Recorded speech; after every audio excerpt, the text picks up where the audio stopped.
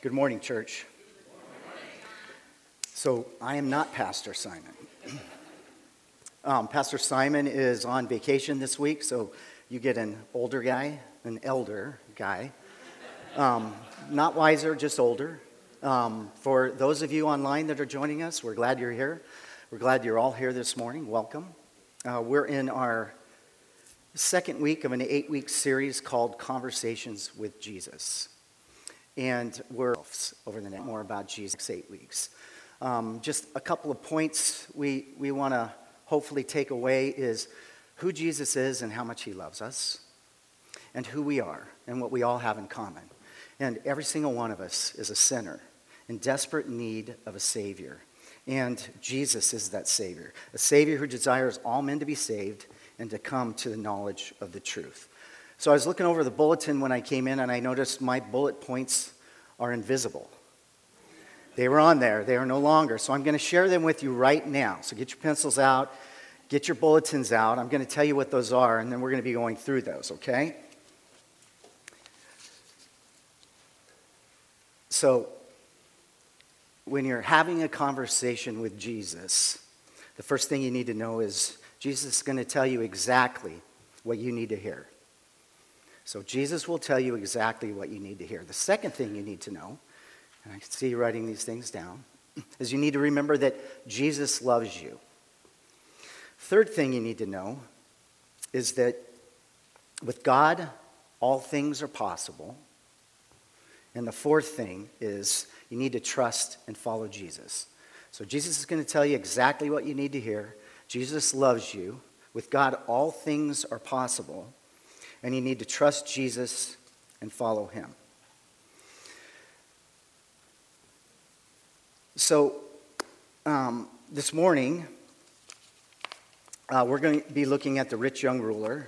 And I'm going to share just a little bit about me for a minute. So just a few years ago, I was 27 years old.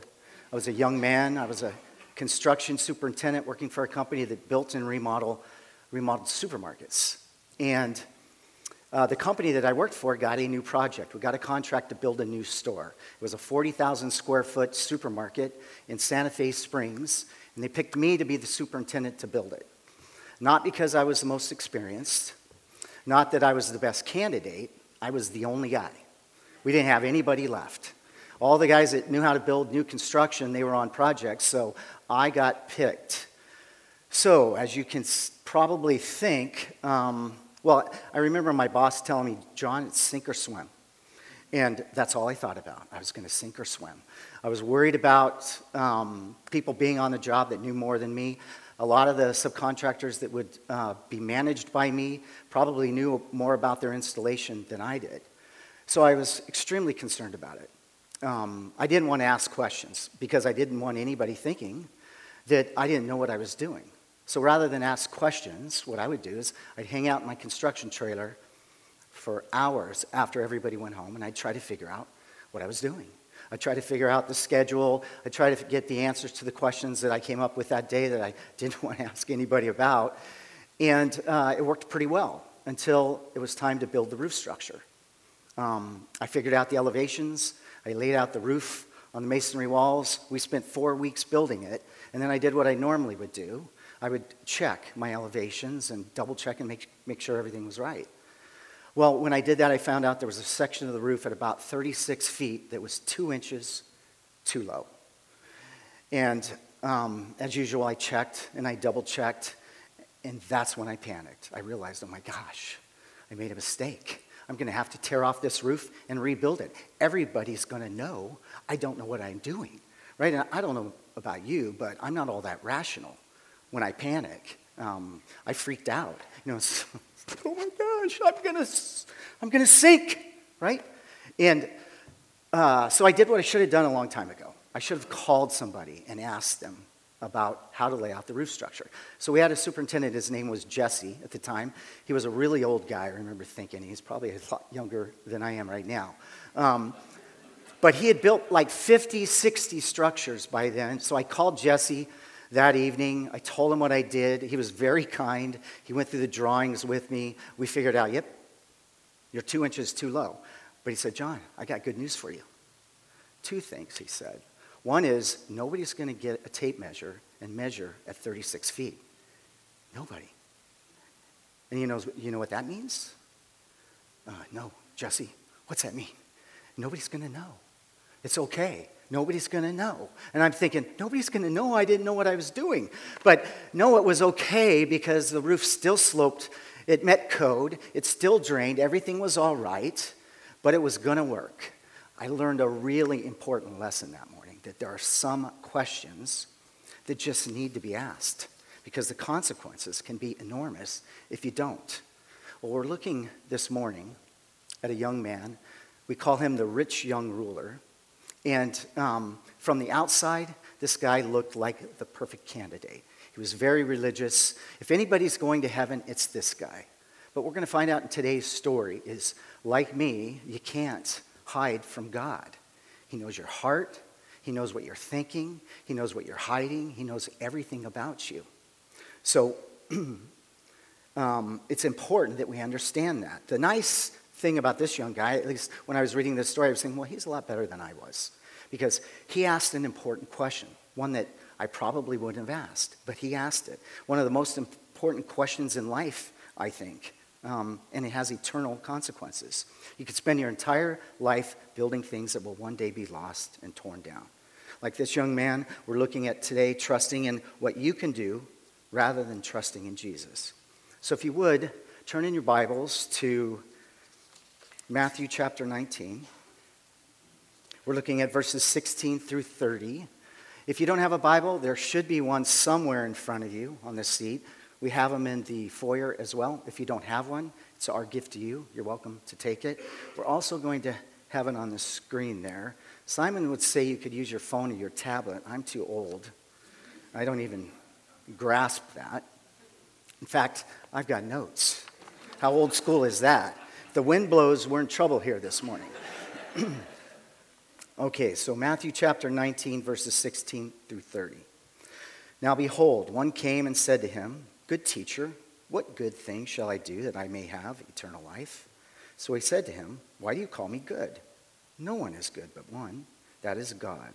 But if you want to enter into life, keep the commandments. He said to him, which ones? Jesus said, You shall not murder, you shall not commit adultery, you shall not steal, you shall not bear false witness, honor your father and your mother, and you shall love your neighbor as yourself. The young man said to him, All these things I have kept from my youth. What do I still lack?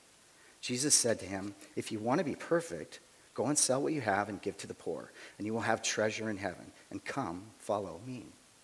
But when the young man heard that saying, he went away sorrowful, for he had great possessions. Then Jesus said to his disciples, Assuredly I say to you that it is hard for a rich man to enter the kingdom of heaven. And again I say to you, it is easier for a camel to go through the eye of a needle than for a rich man to enter the kingdom of God. When his disciples heard it, they were greatly astonished, saying, Who then can be saved? But Jesus looked at them and said to them, With men this is impossible, but with God all things are possible. Then Peter answered and said to him, See, we have left all and followed you. Therefore, what shall we have? So Jesus said to them, Assuredly I say to you that in the regeneration, when the Son of Man sits on the throne of his glory, you who have followed me will also sit on the 12 thrones, judging the 12 tribes of Israel. And everyone who has left houses or brothers or sisters or father or mother or wife or children or lands for my name's sake shall receive 100-fold and inherit eternal life. But many who are first will be last, and the last first. Let's pray. Father God, we thank you for your word. It's living, it's powerful. It's sharper than any two-edged sword, piercing to the division of soul and spirit, joint and marrow. Father, it's a discerner of the thoughts and intents of the heart. This morning, Lord God, we pray that it's your word that we would hear this morning. Father, that you would speak to each and every one of us, reminding us, Lord, how much you love us, how much you care for us. And Father, that our hearts would be open to your Spirit working in our lives, that we would see the truth of who you are and who our Savior is, and Father, who we are. and how much we desperately need you. We give you the rest of this time. We pray that you would have all the glory, honor, and praise this morning. In Jesus' name, amen. So the scriptures tell us that Jesus had left Judea. So in context, he was on his way to Jerusalem where he would be crucified and give his life for the sins of each and every one of us. It's the final weeks before he's crucified that Jesus encounters this young man. So what do we know about him? What do we know about this young man? Well, Matthew's gospel tells us he was young. Luke tells us he was a ruler. And Mark's gospel tells us how he approached Jesus. He came running to him, and he knelt before him. Now, most scholars believe this young man was probably a ruler in the synagogue.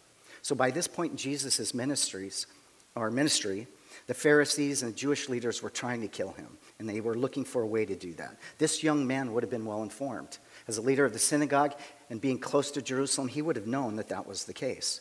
John chapter 3 tells us that Nicodemus came to speak with Jesus at night. Well, why? Because to follow Jesus was dangerous. So I think it's worth noting that this was a risk for the young man, or this young ruler, to approach Jesus, especially the way he does, with humility and with respect. Even how he dressed Jesus, calling him good teacher, to me it says a lot. Now, most commentaries I read said Jesus wasn't denying his goodness or his deity. On the contrary, Jesus was doing just the opposite. He was in essence saying to this young man, do you really know who you're speaking with? Do you really know what you're asking? No one is good, no one but God. He asks, what good thing shall I do that I may have eternal life? Or just said another way, what must I do to be saved? The first thing Jesus does is address, I think, the mistake so many people make. They think this is something that we can do ourselves. There's some good thing we can do to be saved. And Jesus tells them, there is no one good, no one but God. There is nothing you can do. Now, he asks a great question that I alluded to earlier, okay? Right? As we think about the people that we know, we think about the people we love and our family and our friends, would you not love for them to come up to you and ask, what good thing must I do to be saved? It's a great question. Now, Jesus' answer is extremely interesting to me, and I want you to think through this. What could Jesus have told him? What answer could he have given to him? What must I do to be saved? Think about that. Jesus tells him something that you would never expect. He could have said what he told Nicodemus, that God so loved the world that he gave his only begotten Son, that's me, that whosoever believes in me will not perish but have everlasting life. He could have told him you need to be born again spiritually. He could have told him what he told his disciples. I'm the way, the truth, and the life. No one's coming to the Father except through me. Right? Or he could have told him what he told the woman at the well last week. Could have told him everything he'd ever done. Would that have impacted his life? Right? Everything he'd ever done. Or he could have told him, I have living water for you. It doesn't matter what you've done in your life. I have living water for you. But he didn't do that. Jesus didn't say that. Instead, Jesus answers him and says, if you want to enter into life, keep the commandments. This is the first point I want to make this morning. Jesus is going to tell you exactly what you need to hear. When you're having a conversation, he's going to tell you exactly what you need to hear. The young man's response is interesting, but it's honest. If there was something he needed to be true or needed to know, he truly wanted to know. He says, which ones? Which commandments do I need to keep? Jesus said, you shall not murder, you shall not commit adultery, you shall not steal, you shall not bear false witness, honor your father and mother, and you shall love your neighbor as yourself. Verse 20 tells us the young man's response. All these things I have kept from my youth. I've done it all. Every single one of them. What do I still lack? Somehow, even though this man was very religious and had followed the Mosaic law for his entire life, in the depths of his soul, he still knew there was something that he lacked. And that's when Jesus tells him what he needed to hear. Jesus said to him, if you want to be perfect, go sell what you have and give to the poor. And you will have treasure in heaven, and come, follow me. Scripture says he left sad when he heard that. One commentator wrote, we may make two mistakes here. The one is to believe this applies to everyone, when Jesus never made this a general command to all who would follow him. He made it to this one rich ruler, where clearly an obstacle to his discipleship was the problem. Instead, many rich people can do more good in the world by continuing to make money and using those resources for the glory of God and the good of others. The second mistake is to believe this applies to no one, when there are clearly those today for whom the best thing they could do for themselves spiritually is to radically forsake the materialism that is ruining them. I like Alistair Begg. I don't know if any of you listen to him, but he wrote, in the instance of this man, I wish I had a Scottish accent. In the instance of this man, the specific issue is wealth. But those of us who are tempted to say, well, this is an interesting story, but I, of course, couldn't be included among the wealthy. Therefore, it has nothing to do with me at all. They are immediately missing the point. This man had in money, in riches, if you like, a substitute God. He wanted to make sure that he had eternal life, and Jesus said eternal life will only come by way of setting aside or smashing your substitute God, and then coming and following me. Mark's gospel sheds a little light on this. He records Jesus saying how hard it is for those who trust in riches to enter the kingdom of God. That word hard in the Greek is pronounced douskalos, which means it's difficult. So it's hard or difficult for those who trust in riches. On the screen are some verses from Matthew 16, verses 24 through 26, if you want to follow along.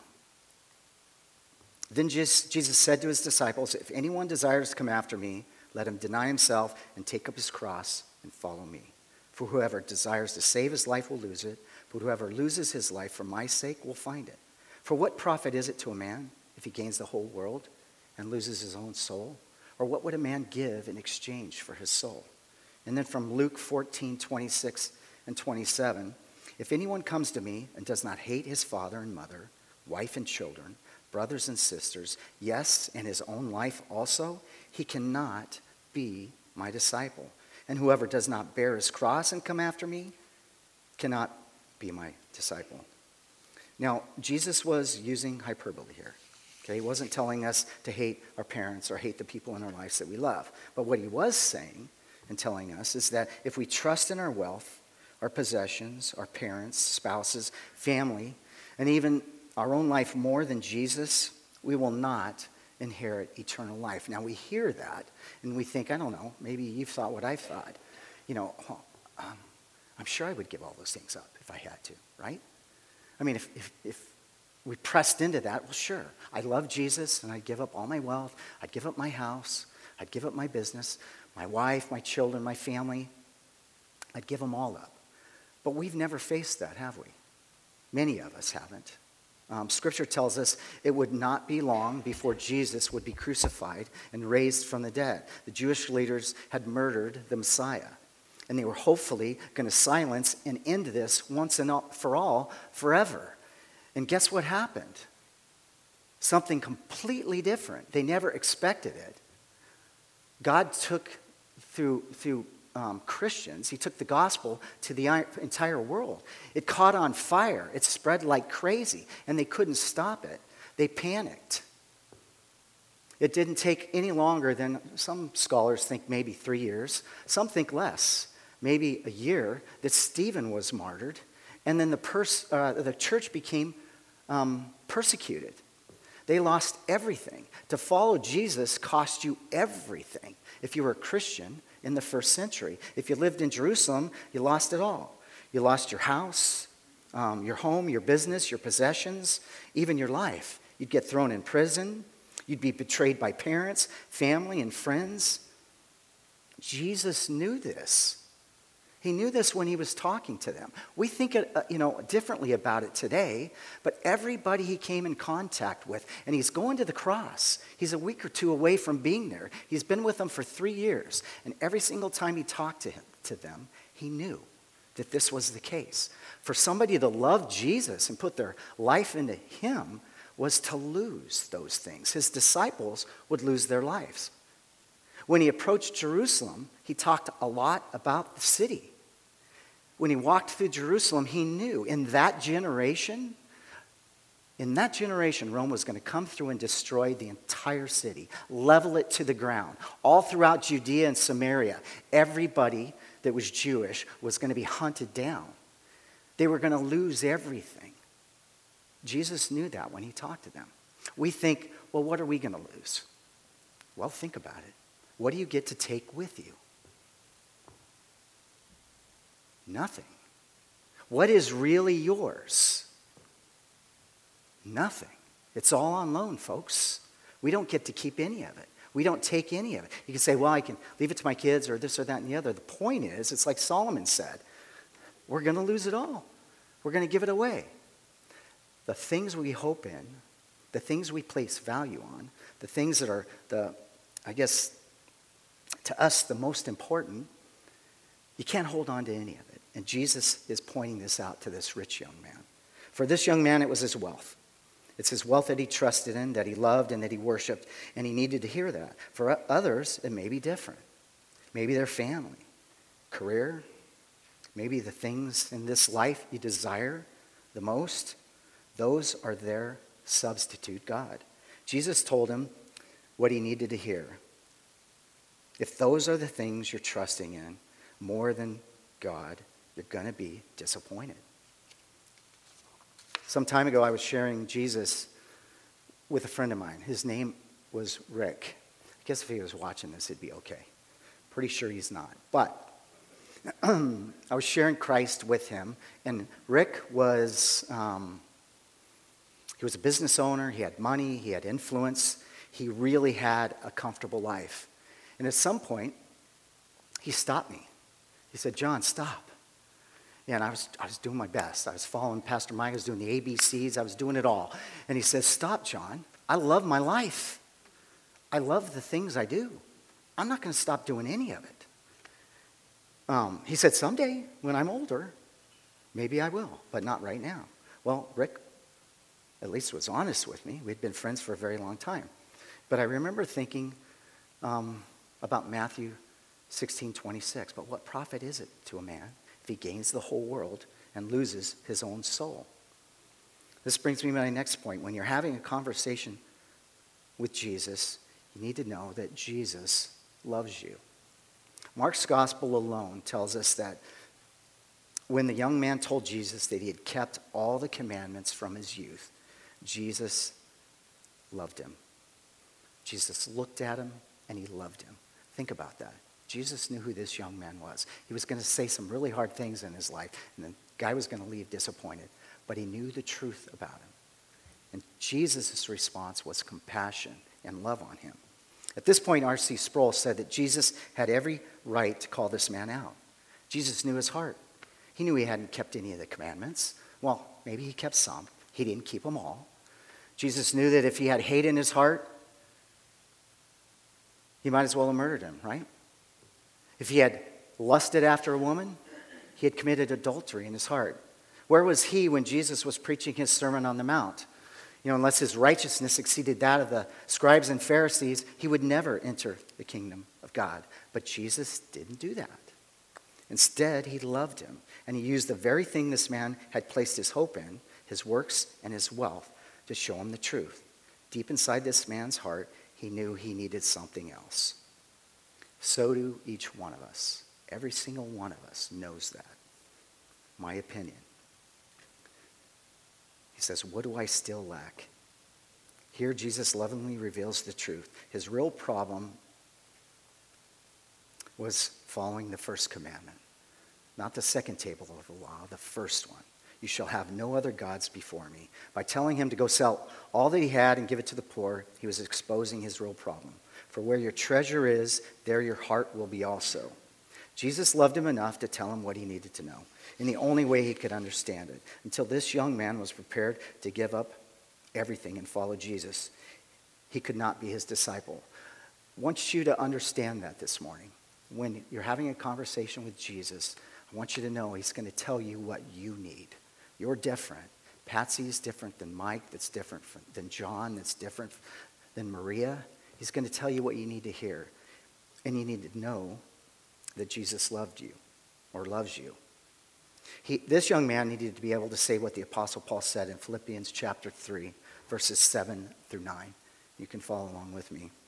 But what things were gained to me, these I have counted loss for Christ. Yet indeed I also count all things loss for the excellence of the knowledge of Christ Jesus my Lord, for whom I have suffered the loss of all things, and count them as rubbish, that I may gain Christ and be found in him, not having my own righteousness, which is from the law, but that which is through faith in Christ.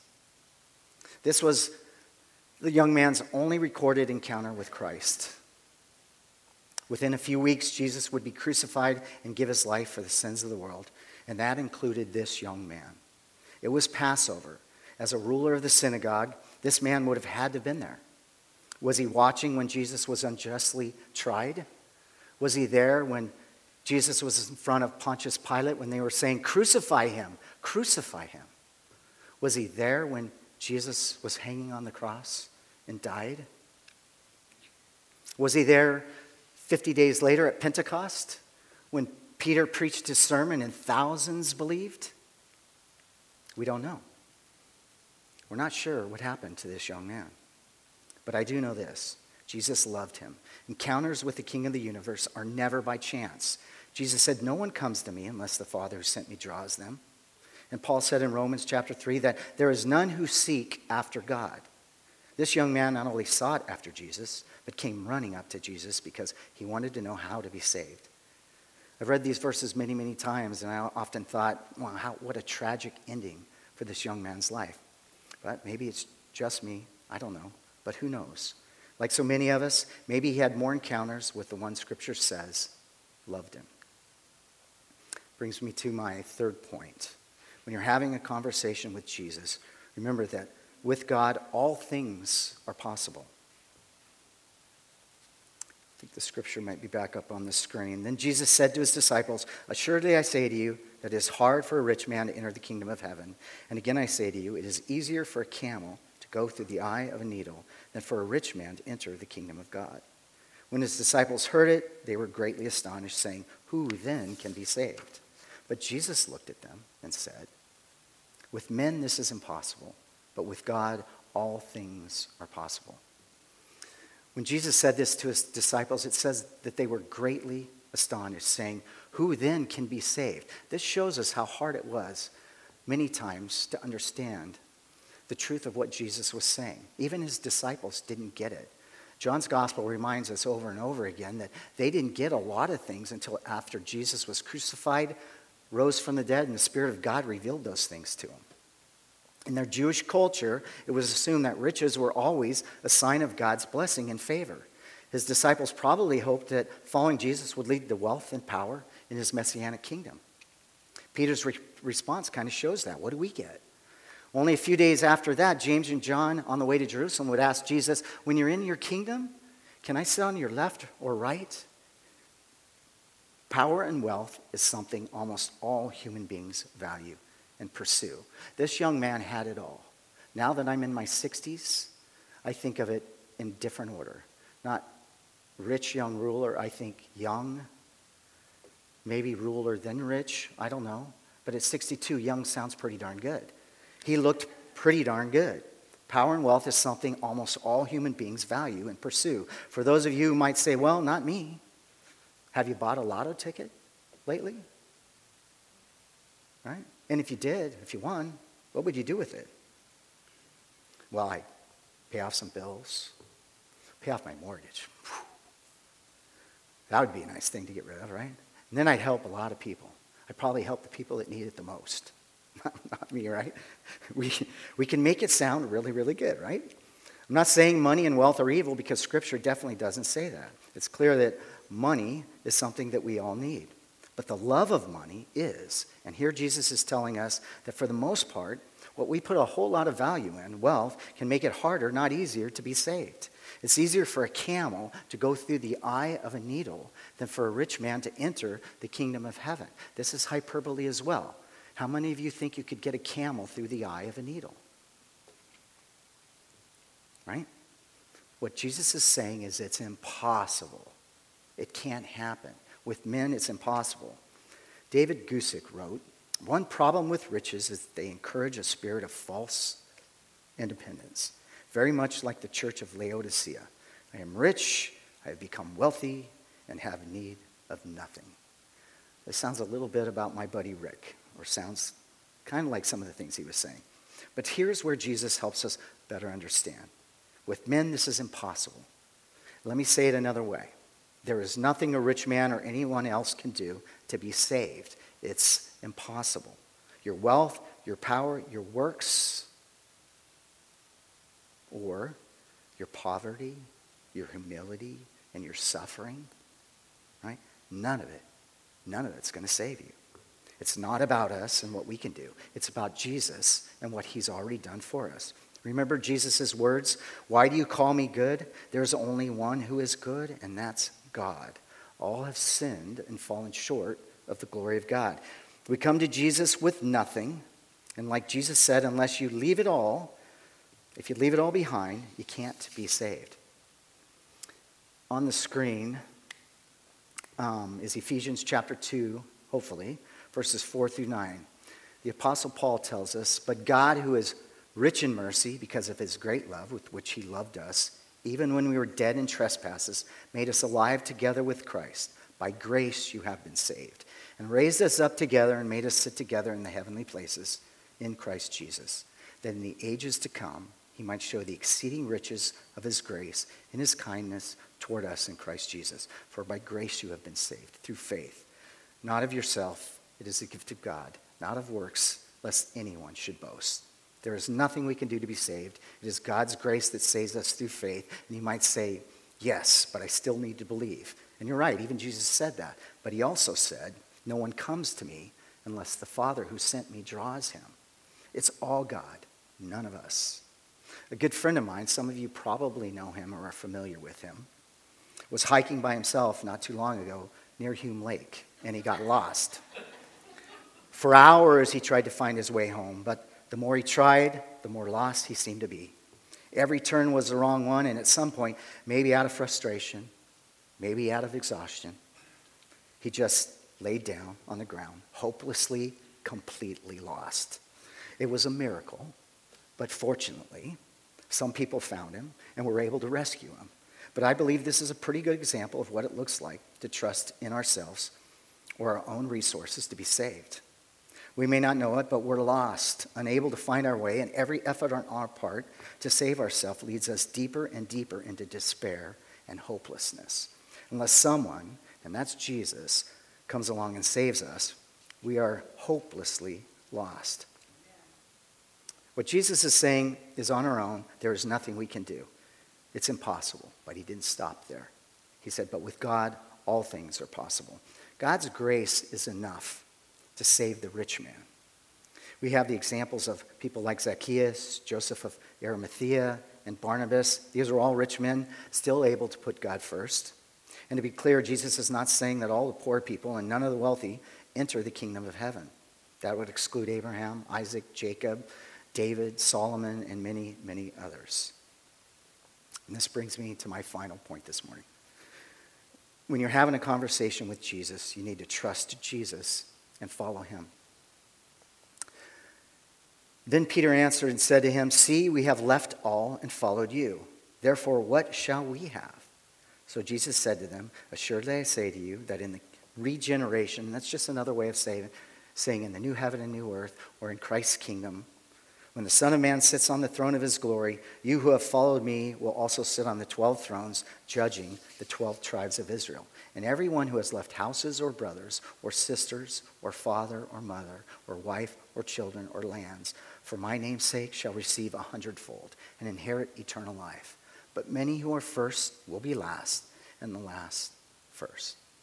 Peter asks what they were all thinking.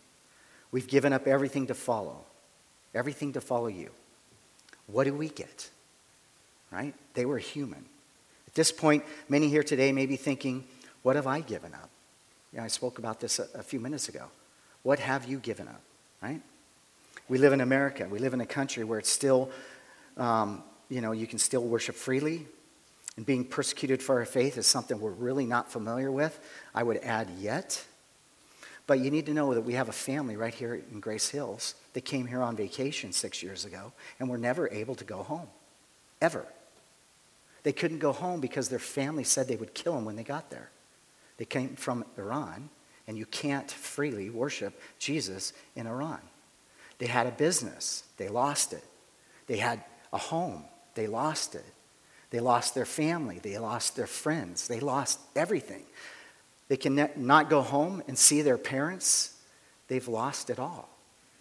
They understand Jesus' words when he said, you have to give these things up to follow me. They loved Jesus. And because of it, they gave up all those things.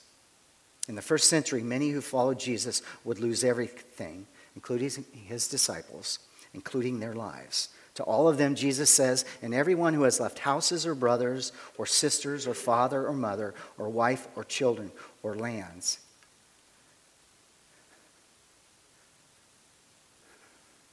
For my name's sake shall receive 100-fold and inherit eternal life. This is when trusting Jesus is so important. Following him and trusting him is so important. As disciples, he says, in my kingdom, you will have special honor and reward. And for everyone else, everyone who chooses me will receive 100-fold and have what this rich young ruler desired. And that's eternal life. Simon says, last week, a couple weeks ago, he said, what is it we're comparing? A life here that Solomon said is but a vapor. It's this long, not even that long, compared to eternity. What are we really giving up? And, as I've shared this morning, it's not easy. Jesus is the one that said, who would build a tower and not count the cost? He's the one that said, who would go to war and not count the cost? We get it. To trust Jesus, we have to give up everything because he is everything in our life. He comes first. But in his upside-down kingdom, where the first will be last and the last will be first, all who follow him and give up all things this world places value on instead of him, Jesus will reward 100-fold. Okay, so this is when, if I could scroll through my deal, I would have the right sheet and I don't have it. So, bear with me. I knew this was going to happen. So when you have a conversation with Jesus, what 4 things do you need to remember? Right? This is class now. You don't have to answer. You need to know that he's going to tell you the truth. He's going to tell you what you need to hear. You need to know that he loves you. You need to know that with God all things are possible. And finally, you need to trust Jesus and follow him. Have you had a conversation with Jesus? Have you talked to him like this rich young ruler? I mean, maybe you've prayed. Maybe you've talked to him. Maybe you've talked about spiritual things, right? Maybe you haven't made a commitment. You've been uncertain.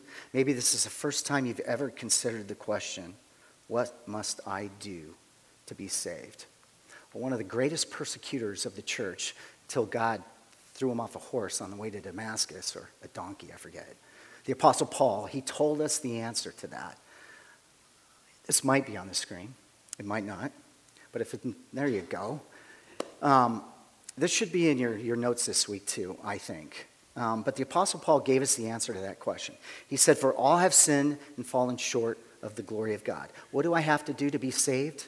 I have to understand that I'm a sinner.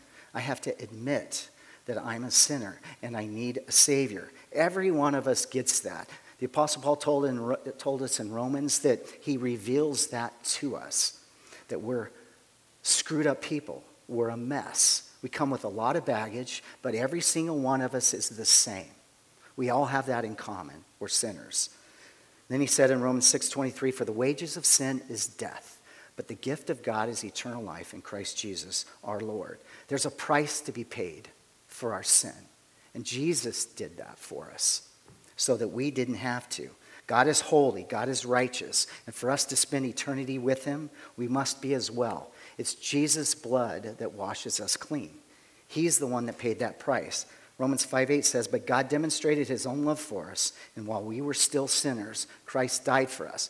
So while we're still wallowing in our mess, lost, Pastor Mike laying on the road, no hope whatsoever, that's when Jesus died for you. Not that you had done anything, not that you had anything to offer, you have nothing.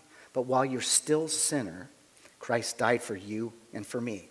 And that if we confess with our mouth the Lord Jesus and believe in our heart that God raised him from the dead, you'll be saved. That confession. We have to believe that Jesus died for us. We have to believe that he was crucified, that he rose from the dead on the third day, and that he lives at the right hand of the Father, and he rules and reigns today. We have to admit that. In our heart, we have to know that. And Scripture says that's faith, putting faith in him. And that if we, or therefore having been justified by faith, we have peace with God through our Lord Jesus Christ. When we're willing to admit that, then that peace, that hope, joy that's not even possible for us apart from a relationship with God is what he gives us. The eternal life that this young, rich ruler, I said that in my order, didn't I? What he was looking for is what Christ gives us. He gives us eternal life. Let's pray. Father God, we come here this morning, every single one of us, we're all the same. We all have one thing in common, and that's we're sinners. Father God, you have taken care of that for us. You loved us so much that you sent your Son to die for each and every one of us, to pay the price, to take our sin and put it on himself so that we could have a relationship with you. And for each and every one in this room this morning that has done that, Father God, I pray that they would be comforted this morning knowing that you have blessed them. It's by grace that they've been saved. And that, Father, you give them through your Spirit the power to live a life that honors you. And for anybody that doesn't know you, Father God, I lift them up to you this morning. Father, your word speaks to our heart. It says things that no man could write that could ever penetrate that heart, Father God. Yet what your word does, it's supernatural. If there's anyone here this morning that doesn't know you, I pray, Father God, that they've made that commitment to you, that they've put their faith in you. I pray that they would say this prayer right now in their seat, in their own heart. Jesus, I believe you are the Messiah, the Savior of the world. Forgive me for my sins. I know I've made mistakes in my life, and I'm sorry. Thank you for dying on the cross and paying this price for my sin. I believe you died and rose again, and I commit my life to follow you as my Lord and Savior. Amen. So if you've made that commitment this morning, we want to help you. After the service, I'll be over here, and we'd like to talk to you. And you could talk to me, you could talk to Justin, you could talk to one of the elders here, but we want to give you what you need to know how to be a fully devoted follower of Christ. So I'd love to talk to you. This morning we're celebrating communion. So what is communion? Well, the Apostle Paul said we're remembering Jesus' death. Jesus died for each and every one of us. We were guilty, not him. We are sinners, not him. Yet he died for each one of us. He gave his life for us. He died on the cross and paid the price that we should have paid. He did that for us. So we remember that when we celebrate communion. And who's it for? It's for everybody that's put their faith in Jesus. If you love Jesus, this is for you. If you're here on vacation and you're from another church, this is for you. If you've loved Jesus for years, this is for you. If this is the very first time you've ever put your faith in Jesus, this is for you. So we're going to celebrate. We're going to do it together because it's the first week of the month. So what we're going to do is we'll start in the rows. We'll come to the center. We'll go get the elements. We'll bring them back to our seat. And then after the music, I'll come back up and I'll lead you in communion.